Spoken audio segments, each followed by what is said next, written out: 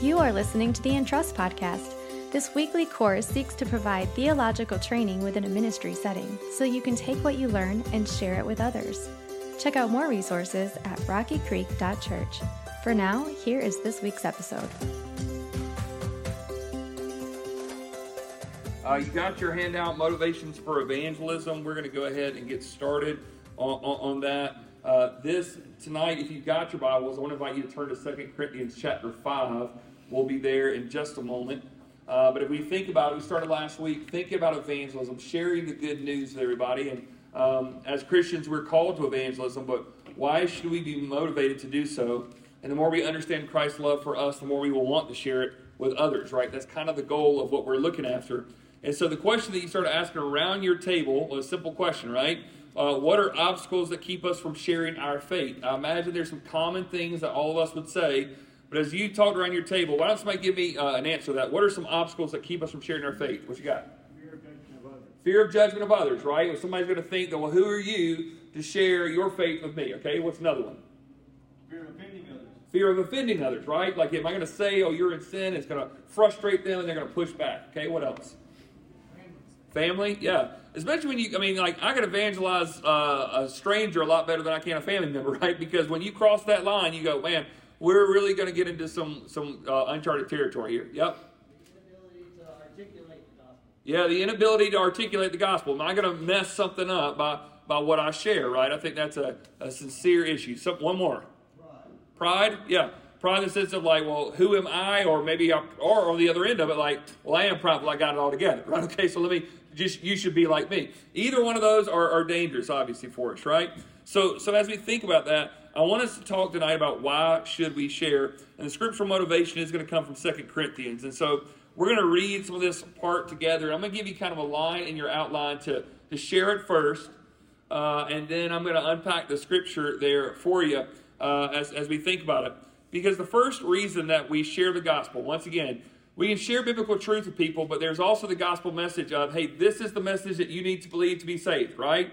Why do we share that? Well, the first reason is we have a proper perspective on eternity, right? We have a proper perspective on eternity, or we should have a proper perspective on eternity. The old preachers used to say, why do we share Jesus with other people? Why do we share the gospel? They would say, because hell is hot and eternity is long, right? Okay, clear enough. Like, why do we share the gospel with people? Well, because everybody's going to live somewhere forever. The issue is none of us know when our last day will be. If you knew when your last day would be, God would allow us plenty of time to kind of think through when we want to come to Christ, right? I had a family member who I remember just kept putting it off, and one day said, I'll make it right with Jesus. I'm like, how do you know when your last day is going to be? Like, you need to live as if this could be your final day, and you're going to live somewhere forever. And people who say, well, this is so difficult and challenging for me to consider, like, why would God cause us to live in eternity in hell, like, without him? Well, the reality is this, is that we choose that when we deny him, right? Throughout all our life, Jesus is calling out to us, and every time we say, stay away from me, get your nose out of my business, let me live my life, at eternity, God says, I'll give you what you asked for, okay? Like, I'll give you what you've asked for in this situation. And so if we have a proper perspective on eternity, it causes us to want to evangelize more. If you knew, right? Let's just say, I have been in moments before where on an airplane and the turbulence kind of hits and all of a sudden everybody wants to pray. I don't know if you've ever been there, okay? But you kind of want to say, all right, now everybody's thinking about eternity. Let's get this right. I always think back, everybody remembers what it was like on 9/11. You probably remember where you were when that happened. I'm trying to remember 13, 14, 15, 16. Where were you on the 17th or 18th, whenever it was, right? The day that basically everybody went to church, right? What day am I thinking of? It was Tuesday was the 11th. Sunday was 16th, 15th. We were like doing that. Okay. I just remember at that church. I don't know if you remember that day. I just remember the next Sunday, you couldn't find a seat in any church. Everybody was looking for answers, right? Everybody wanted, like, because they were thinking of eternity. Thinking about war. They were scared. And everybody rushed to church. And then once we got past the crisis, guess what happened? Started to take again, right? So there's an element of, we've got to have a proper perspective of eternity. This is what Paul says in 2 Corinthians chapter 5, okay?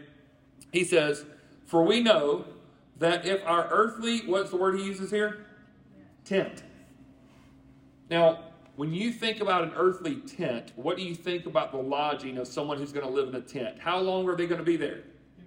Temporarily, right? They're not long in that spot. So if I were to say, hey, everybody, we're going to go camping this weekend, and we start unpacking our tents, and all of a sudden I get a vacuum cleaner out to stick in the tent and a bedside lamp and, all this other kind of stuff, you'd be like, bro, you ain't going to be here that long, right? Well, I would push back to you and say, so why do we live as if we are going to be living in this tent for a long time? It says our earthly tent, well, we live in this life, it's like a tent. One day it's going to be what? Destroyed. A tent's going down. But what do we hope we have? We have a building which is a little bit different than a tent, and it comes from God. An eternal dwelling in where? In the heavens, and it's not made with hands. Indeed, we groan in this tent, desiring to put on our heavenly dwelling. So the reality is this. Every single person in this room, you will live forever somewhere. You will live forever in the presence of God, or you will live forever separated from the presence of God.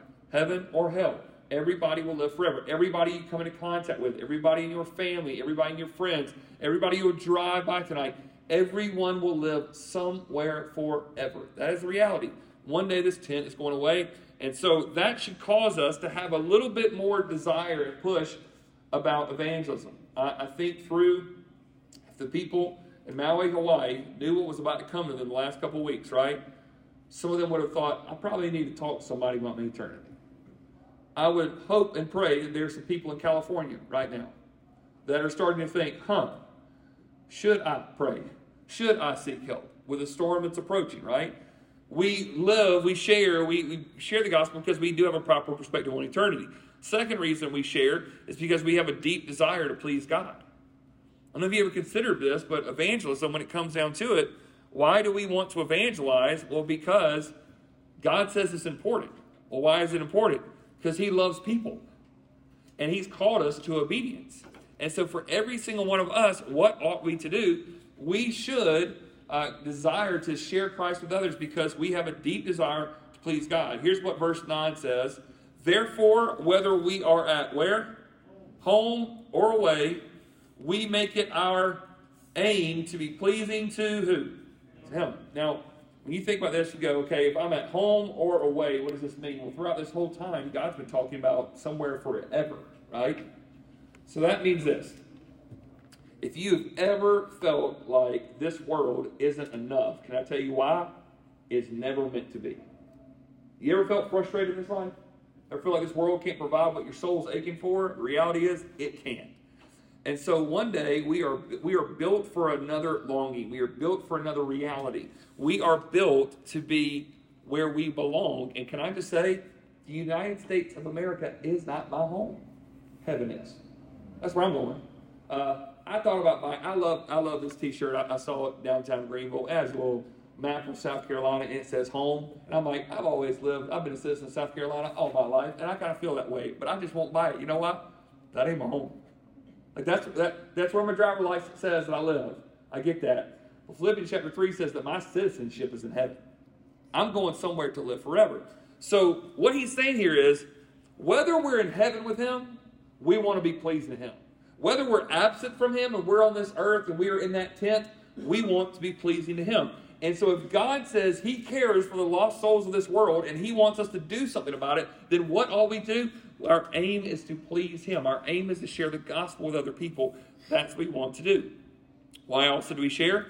We know that we will be judged. Well, I always thought judge was a bad, thought for us as Christians. It's bad when it's in the wrong context, but can I tell you who the great supreme judge over all of us is? It's God.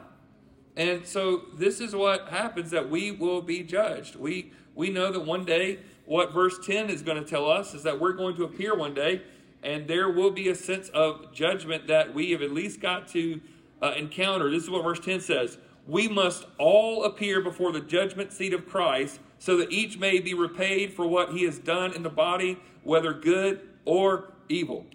When I was in high school, everybody used to, there's a bunch of guys that I was friends with that always used to have these shirts that would say, only God can judge me, right? And I go, You right? Okay, like he's going to one day. Okay, like I don't know if he'll be like, only God can judge me, because he will.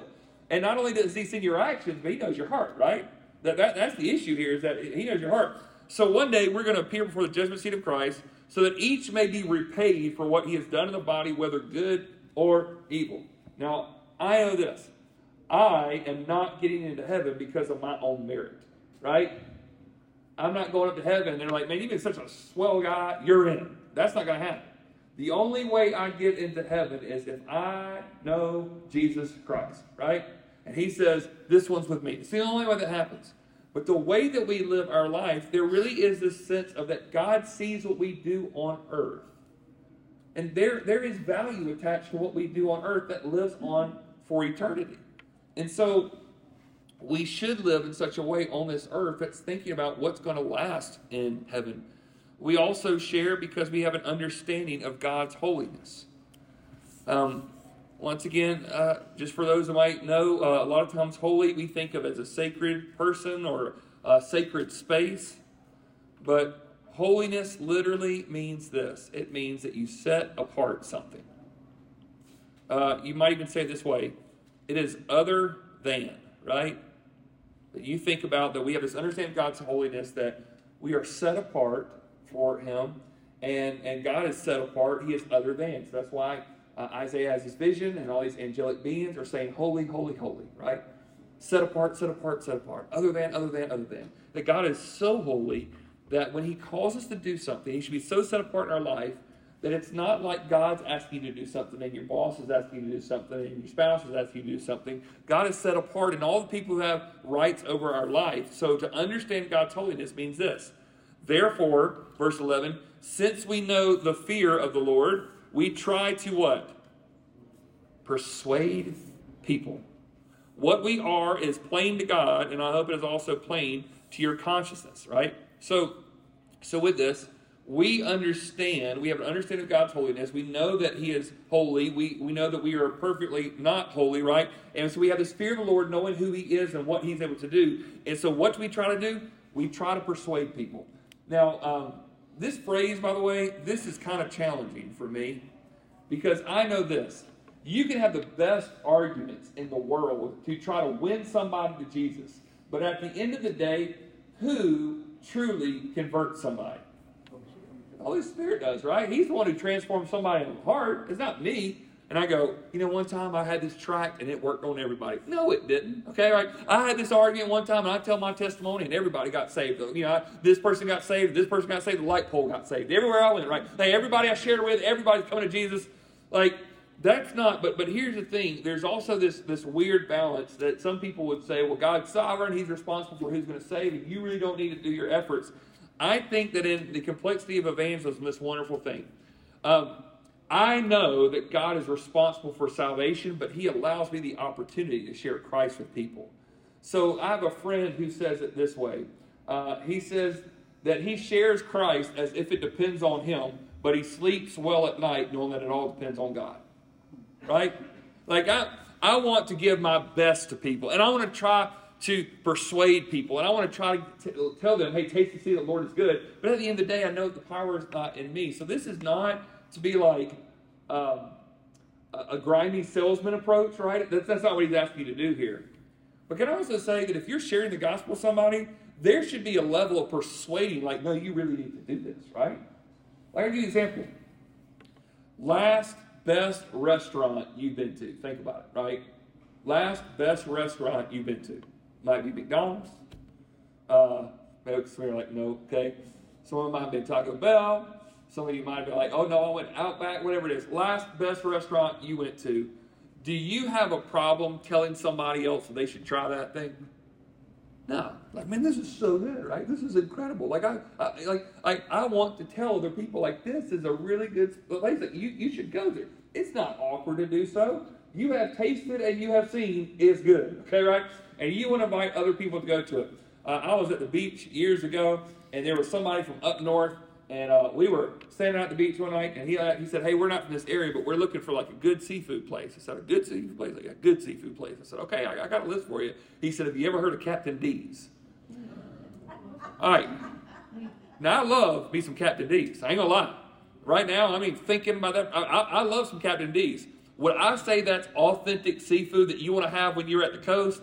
Now, I can think of some other places I'd go to before Captain D's, okay? Bless his heart. I love Captain D's, okay? I'm not hating on it, man. It gets some of them hush puppies, and I can go out to town.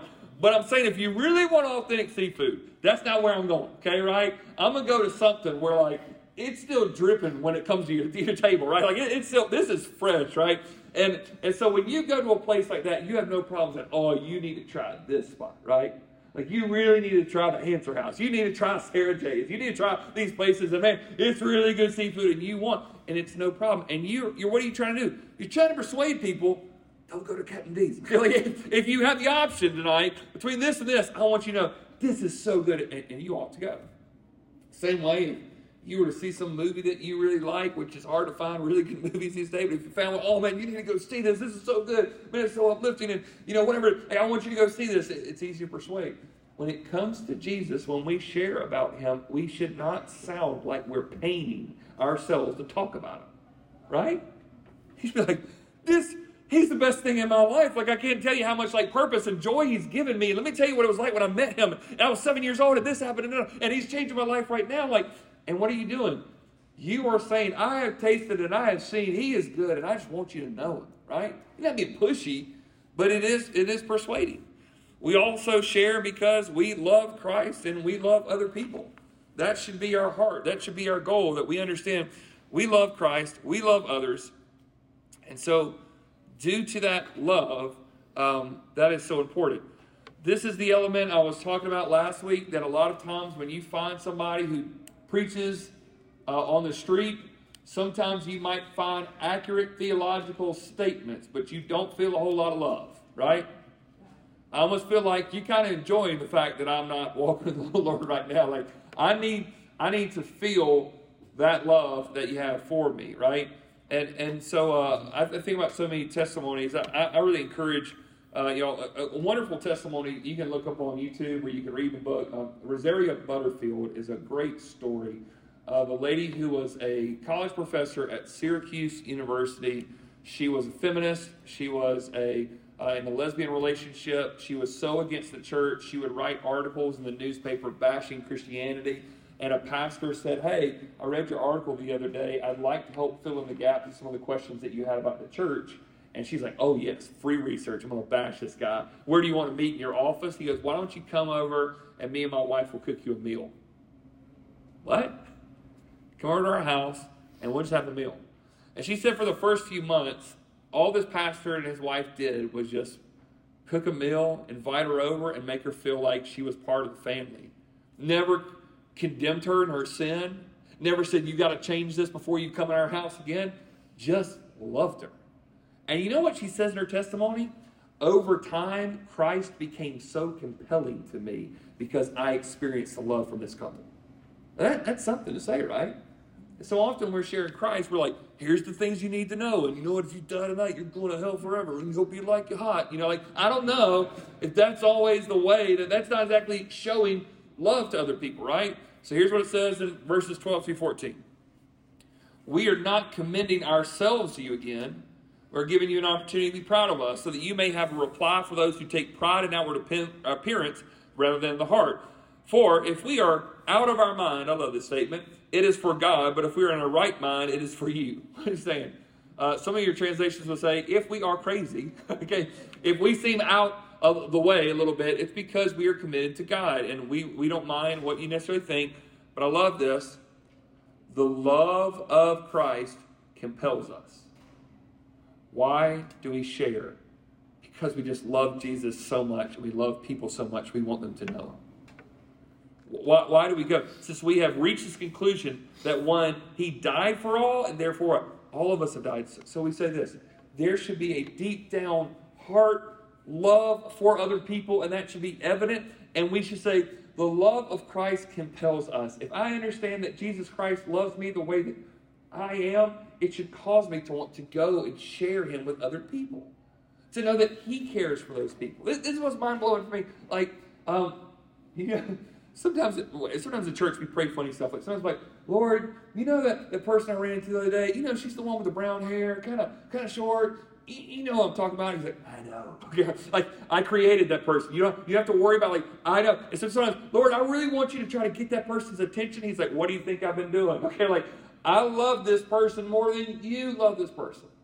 The family members that are on my heart, the neighbors that I'm trying to be intentional with, God loves them more than I'll ever love them. And so when I consider how he loves them, it should compel me to want to share that love and also to express it. We also share because we live for the risen King. We don't serve some ancient religious figure who has died and forgotten. Jesus died on the cross, rose from the grave, is alive today, and is one day coming back. He is the risen King. He is victorious. He is bringing about a kingdom, and so we get to go with that authority, not to have to be fearful. Verse 15 says it this way, and he died for all, so that those who live should no longer live for themselves, right? But for the one who died for them and was raised. So when we say this, I'm not going to live for my own initiatives, but I want to live for Jesus, who died on the cross, who's risen victoriously from the grave, and now I can go in the power of that. We also share because we know that God will change lives. How do you know that? Has your life been changed by Jesus? Mine has. I was hopeless without him. Full of fear, full of anger, full of regret, uncertain, unloving. There were so many things, and I look back over my life and say, oh, God has changed my life. I look over this room and the stories that I know and just go, man, God has changed your life. You go, there's a lot of times people will resort to arguments about the Christian faith, but you know what they can't argue with? They can't argue with the results. And if Jesus Christ has changed your life, it's a wonderful thing. I was just thinking about recently, we had a baptism service, and I had a family member come up to me and said, my family member is different. Like, they're just a different person now. I used to know them like this, and it's just a completely different person now. Like, the eyes are different, the face is different, the conversation is different. They're just different. Do you believe that Jesus can still change lives? Here's what he says in verse 16 and 17. From now on, then, we do not know anyone from a worldly perspective, right? I love that line. Even if we have known Christ from a worldly perspective, yet now we no longer know him in this way. Therefore, if anyone is what? In Christ, he is say it with me, new creation. Old has passed away, and see, the new has come. Some of you say, man, my past is so messed up. Well, good thing it's in the past. Amen? Man, I made so many horrible mistakes. Well, great. Isn't that awesome to say it in past tense? Man, I was so far away from God. Well, isn't that awesome? He wasn't far from you. Man, I ran away from God for decades. Well, guess what? He never gave up on you. Like, that's the past, right? That's who you used to be. Now, you are in Christ. The old has passed away. The new has come. Something's different now. Some of y'all know that, some new folks may not know this, but in addition to the 4 services that we've got here on a Sunday, we're also helping out some 3 other churches in our area, and also trying to help start some stuff at Perry Correctional down the road. And so on Wednesday was one of my times to preach. I preach there a couple times a month. And on Wednesday, it's one of these things you never know what you're going to get into, right? It's hot gym. Everybody's getting counted. We're getting this kind of stuff in. And some of the guys came up to me and said, Pastor Travis, can you play the drums? Now, they said that because I played bass for them and I played guitar for them sometimes in the worship band. They said, can you play the drums? I said, not so much. I can keep a simple beat. They're like, that's all we need. I'm like, no. I said, what's the song? I'm not exactly sure what it's called. You'll be fine. I'm like, I don't know if I feel good playing drums on a song I've never heard in a gym full of over 100 plus inmates, and then all of a sudden you realize you're outvoted, right? They're like, please just keep a beat, right? So I get in there and like, this is all you need to know. I'm like, what's that mean? That means it's a break. Okay, that's the music break. So here I am, and I am playing drums. It is not my primary instrument. I'm trying to get a good pocket. I'm trying to play the drums. I'm trying to do my own thing, right? And so we're having all this wonderful time, and then all of a sudden the drummer comes in. And by the way, the whole time I said, where is the drummer? They're like, he's not here. I said, what's he at the store? Like, where is he? Okay, like somebody tell me, where's the drummer at right now? So eventually he comes in the middle of the song, and I was like, come here. Like, no, you're doing good. I said, get over here now. Okay, like, I don't care what you're in here for, but you were going to get these drumsticks for me on this next song, right? And I love spending time with those guys. And you know what? There are some of those guys that I know what they're in there for, and some of them I don't. And at the end of the day, it really don't matter. You know why? The old has passed away. Amen. The new has come. Some of these guys are never going to see outside of Perry. But you know what? they are freer than some of the people that were in our church house today. That's just facts. Amen. Facts. Because the issue is this. So many people have never realized that they need to be converted. They need to change. And they're so stuck in their ways. And these guys are like, I'm never getting out of here, but Jesus Christ has saved me. And that is my past, but I'm now going to move forward in the freedom that is in Jesus Christ. If we truly believe this, do you believe that Jesus can change lives? Like, I don't believe any inmate, any person, anybody rebellious or religious is too far away from God. So when I'm sharing, some people are like, oh, I'm in a bad situation. I'm like, that don't scare me. You don't know my past. Yeah, but God does, and he hadn't walked away. You don't know how many people I've hurt. You know what? Or you don't know what I've done. Well, guess what? The person who even wrote this passage, by the way, 2 Corinthians chapter 5, guess what? He killed pastors. Put that in perspective. Some of y'all are like, I did too. Okay, we need to talk after this. Okay, really? But I doubt, as I'm looking out, I don't think most of you would say, yeah, that's what I did last week. I just rounded up a bunch of pastors and killed them, right? Threw them in jail. So if that's not in your story, and the guy who did this can say, my past is gone, what's keeping you from walking in freedom? Right? That was my past, but now the new has come. Do we truly believe that no matter how busted up or broken somebody is, how sinful they've been, do we believe that the gospel can change their lives? And if so, we can go in that power. Also, we share because we have been invited to be involved. God could win people without us, but he invites us to the process. Isn't that beautiful? And he's saying, hey, look, I want you to be involved. I can do this without you. Probably it'd be easier without us, right? I often say, I think about the book of Numbers. Y'all remember that time that God spoke through a donkey? He did the same today in this church, okay? There are many times that God uses the least and unlikely and things that you won't see, and yet a lot of times what God is doing, hey, take all your dysfunction, all your issues, and I want you to be involved. But God, you can find somebody better. And he's like, yeah, I know, but I want you. He doesn't need us. He wants us. He's not dependent upon us, but he's inviting us to be involved. Here's what it says in verses 18 to 20. Everything is from God, who has reconciled us to himself through Christ and has given us the ministry of what? Our ministry. I love this. Our ministry is this. Hey, you walked away from God, I'm going to reintroduce you to him. You've been distant from him for all your life, but he hasn't stopped loving you. I want to bring you guys back together. That's what the gospel is. That's what evangelism is. That is, in Christ, God was reconciling the world to who? Himself. Not just church, not just religion. God is saying, you've been distant from me and I'm not okay with that chasm. Come on back, right? That's what God is calling us to. Not counting their trespasses against them. Is anybody thankful that God doesn't count our trespasses against us? Man. And he has committed the message of reconciliation to us. Hey, no matter how much you messed up in the past, I'm going to give you an assignment here. Therefore, we are what? We are ambassadors for Christ, since God is making his appeal through who? Us. This is amazing. We plead on Christ's behalf. Be reconciled to God. Don't miss this. Don't overlook this. This beautiful thought that we get to be the ambassadors, and when we speak on behalf of people, God is making an appeal through our mouths to say this. He loves this person, and he hasn't given up on this person, and he still desires a relationship with this person. That's amazing. I can't think of a better news in the world to share with somebody, but to say that God wants you back. We also can share because of this reason. We have become the righteousness of Christ. We've become the righteousness of Christ. The scripture tells us that none of us are righteous, not even one. And yet righteousness is required to be in heaven. Well, how are we going to receive it? Because Jesus Christ has become that for us. Here's what verse 21 says. He made the one who did not know sin to what? Be sin for us, so that in him we might become the righteousness of God. So, one day, we are literally what's called, the old hymn says, clothed in his righteousness, right? That we are wrapped up in the righteousness of Christ.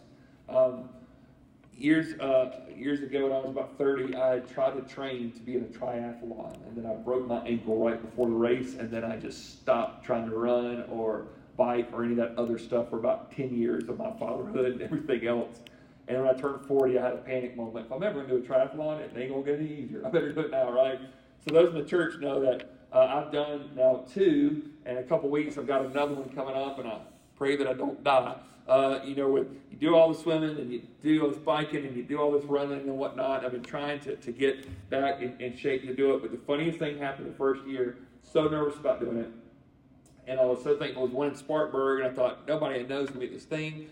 And I go and register, and all of a sudden, they check me out, and they make sure whatnot. They put me on a scale, which I was like, hey, you don't know me. Well, we got to get all really a little bit too close here, or whatever. So we need to weigh you here. And all of a sudden, they said, turn around, and they just get a marker, and they start marking stuff on my calves. And I'm like, what are you doing? I just see down there MC. And I was like, MC? What's that mean, right? They said, well, the M stands for master. I said, what does the master mean? They're like, you're over 40. I was like, why you got to tell everybody that? Okay, right? What's the C stand for? Clydesdale. You mean those big horses? They're like, yeah. I said, what's that mean? They're like, not many people in your weight category tries to do one of these things. So as you're running or everybody's passing you, we want to know you are a old big horse. Basically is what they're saying, okay? You are an MC. So I'm running. Here's the Master Clydesdale, the old horse riding down. It should not be doing this. I'm sitting here looking. There's only 7 of us in the race. I'm like, yep, it's you. It's you. I can just tell, right? You just know. A lot of guys my size don't try these things. But so they do the MC, and then all of a sudden they hand me this shirt, and it's a triathlon shirt. It says I'm a triathlete. I said, you don't give this to me at the end of the race? They're like, no, you can go ahead and get it. I'm like, that ain't bad. Okay. I'm sitting here thinking, I could take this shirt, and I could leave this place, and nobody know the difference with that. Okay, like, I can walk all around, and everybody think, man, you're a triathlon, you got the shirt. I was sitting here thinking, like, do I really want to put my body through this? And all of a sudden I hear, Pastor Travis? I'm like, oh, no. Okay, like somebody sees me, right? And so the thought process wasn't it crazy, that before I'd ever competed, something was given me to show me who I was before I'd ever done anything about it. It looked as if I was a triathlete when in reality I had not yet competed. And yet when I think about that, I think about how I am dressed in the righteousness of Christ. Before I ever start displaying righteousness, God clothes me with a different type of wardrobe. I used to live for the world, but he says, no, you're in Christ. You're new now. You were dressed in his righteousness and his righteousness alone. And so when you see me, I've still got issues. But let me just tell you, you don't see my old clothes anymore because Christ has clothed me. He's made me new. And so that allows me to honestly move forward with this. And so if we think about all those different things, then the question comes, why aren't we motivated? Why don't we share? Well, typically, you guys have already expressed some of these reasons, but let's go through them together. We are afraid to witness. First and foremost, we are scared. A lot of different reasons why we are scared, a lot of different things that we can come up with excuses-wise, but down to the core, we're just afraid. So if we're going to push back against that, we've got to consider this. Identify what your fears are, right? So if your fear is, I don't know how to share the gospel, then guess what you need to learn how to do? Share the gospel, right? Makes sense? I'm fearful that somebody's going to think that my past is too messed up. Guess what?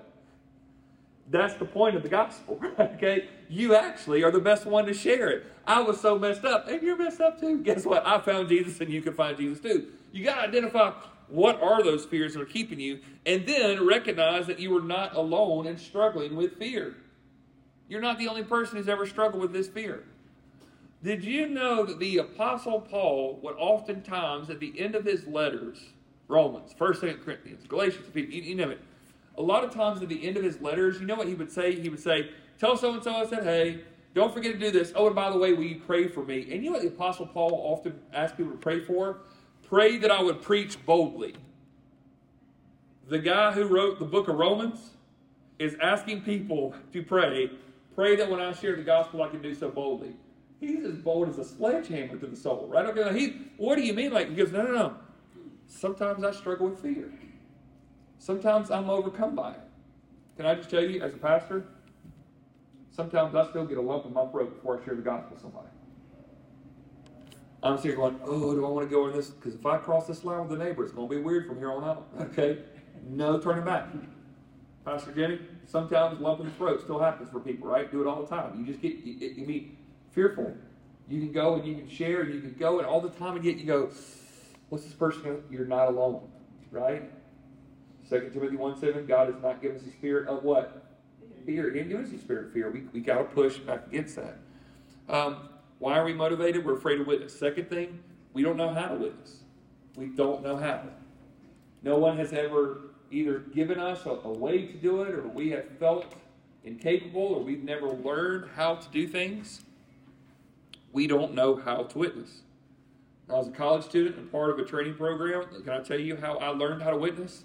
They dropped us off in a van at the Colorado Mall and said, go share Christ for the afternoon and we'll come pick you back up at dinner time.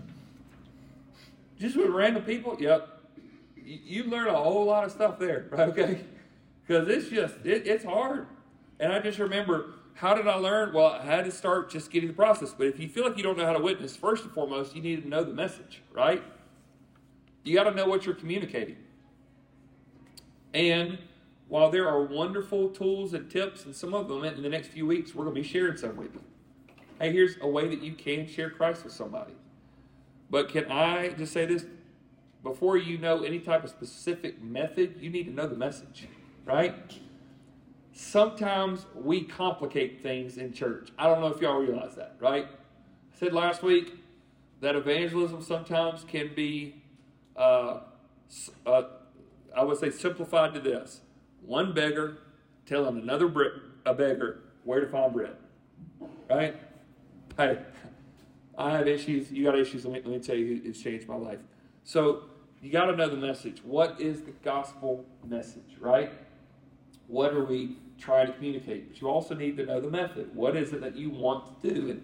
And I will say this, that I was initially training in a method of evangelism that basically is say this, and so-and-so is going to say that, and then you say this, and so-and-so says that. But what if somebody changes on the script, right? This is where if you've ever had a conversation with somebody like of Jehovah's Witness faith, they have studied and memorized a whole lot more than some of us Christians would. You know what?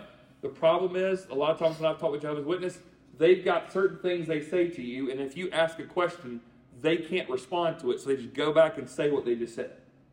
It's just copy and paste. They memorize this stuff, and I'll say, hey, that's great. I appreciate you sharing that again, but I asked about this, right? They can't. They don't know. So I say this to go, I think it's good for you to have a few methods under your belt that you kind of feel comfortable with, but you also have to know the message well enough that if somebody asks a question or kind of throws a curveball, that you can stand on your own 2 feet. But I'd also say this, begin where you are, right? Because if you wait until the day that you have a wonderful, nice, and tidy theological presentation that is rock solid and airtight before you share the gospel, let me tell you when you'll share the gospel. Never. Never. You'll never get around to it. Start where you are. You go, all I've got is my testimony. That's a good place to start. All I got is that I know that God loves everybody and Jesus died on the cross for them. Hey, you got a pretty good start here, right? Okay? So where can you start where you are? And just thinking about no matter what the situation is, start exactly where you are and start looking at the people around you and what knowledge do you have, and that might be the most life-changing thing you can ever give. I'll be honest with you, some of us miss wonderful months and years of our life. We come to Christ and we're just quiet about it at first. I just want to go tell everybody, right? You go, I don't know enough. You're never going to know enough. There's always been more that you can learn, but what do you know? What can you share? I always think back to the guy in John chapter 9 that used to be blind, right? Who did this? What do you know about that Jesus? Blah, blah, blah. What about your parents? And he goes, look, y'all ask me a lot of questions. I don't know. This is all I know. I used to be blind. Now I can see. You got more questions? Go talk to him. I think he's over there. Okay, right? So for some of you might go, I don't have an evangelism strategy. Can you look at somebody and say, I used to be blind, but now I can see. I used to be lost, but now I'm found. I used to be so confused, but now I feel like it all makes sense. Like maybe that's where you've got to start. Some of us aren't motivated because we don't think we have our life in order. I'd agree with you. Okay. You do not have your life in order. I do not have my life in order. None of us are perfect. The people who act perfect are the ones who make me nervous anyway, right? Because they're not selling evangelism, they're not selling the gospel, they're selling themselves. And so you may say you don't have your life in order, and I would say, yeah, I believe that, because there's no perfect witness. Nobody.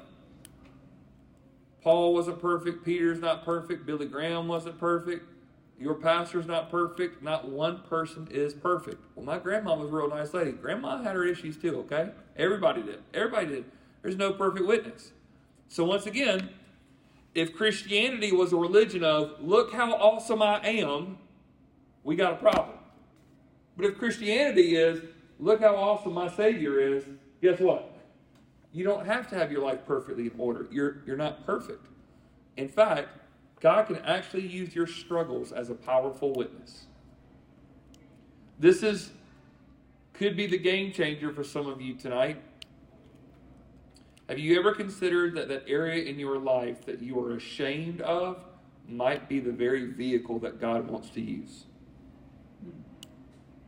You ever considered that maybe in your life where those things that are broken and sad and distorted and a missed decade here and a family situation there that you feel so overwhelmed by, have you ever considered the thing that you wanted to kind of brush under the rug and nobody know about, that God is saying, actually, that's what I want to use?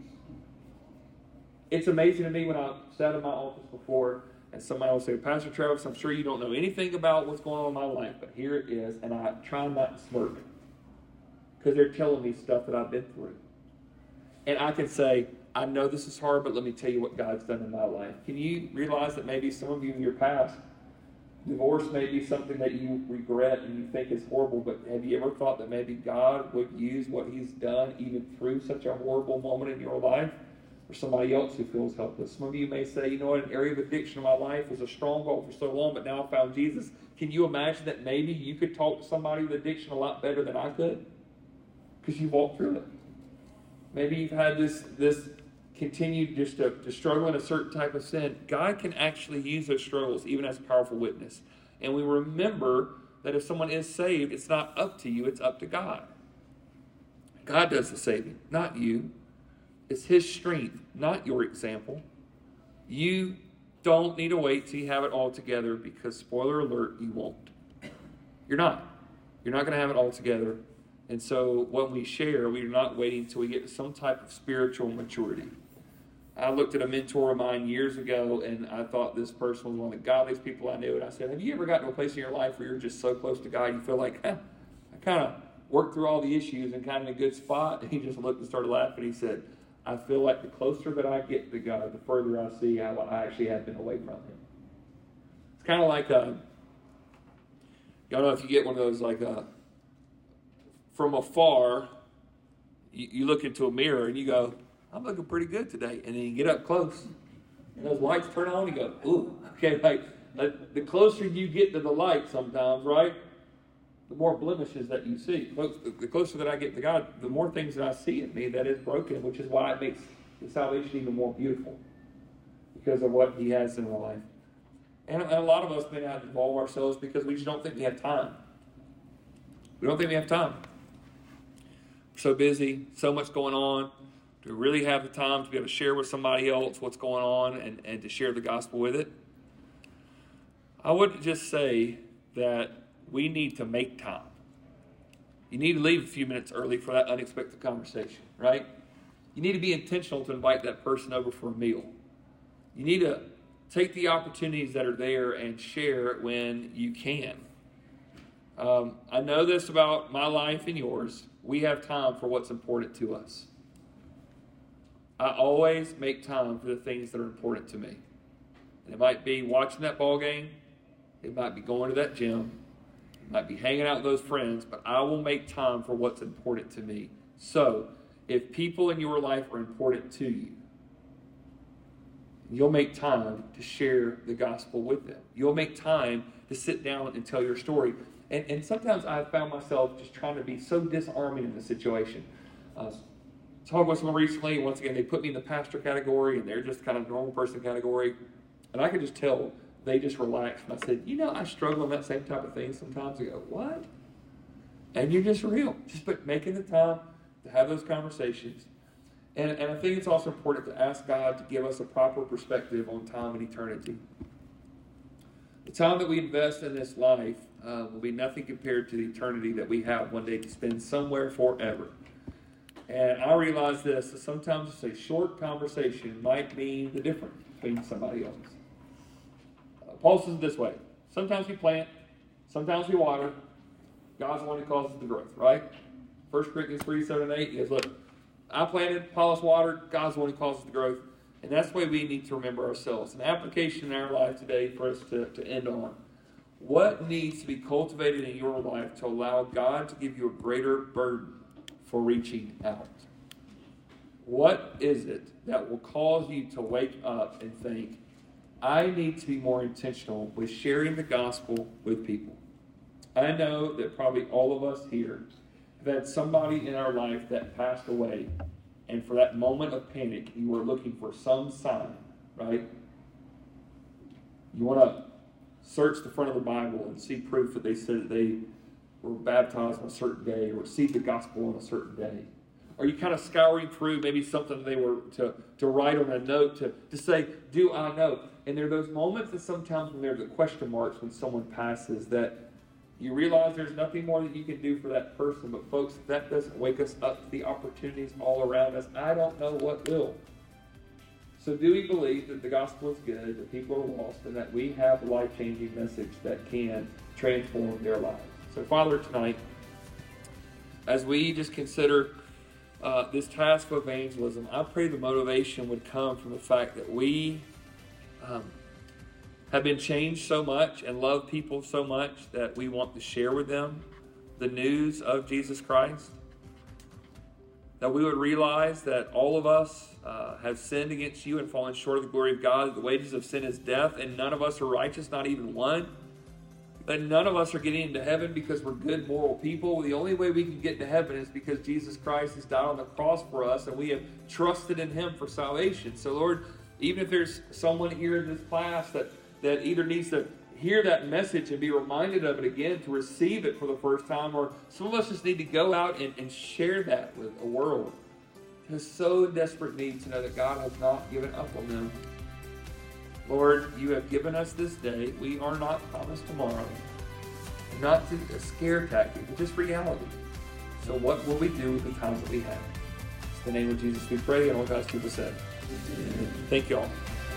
Thank you for listening to the Entrust Podcast. Make sure to check out rockycreek.church for complete notes and additional resources. You can also subscribe to this podcast. We hope that you take what has been entrusted to you here and give it to another.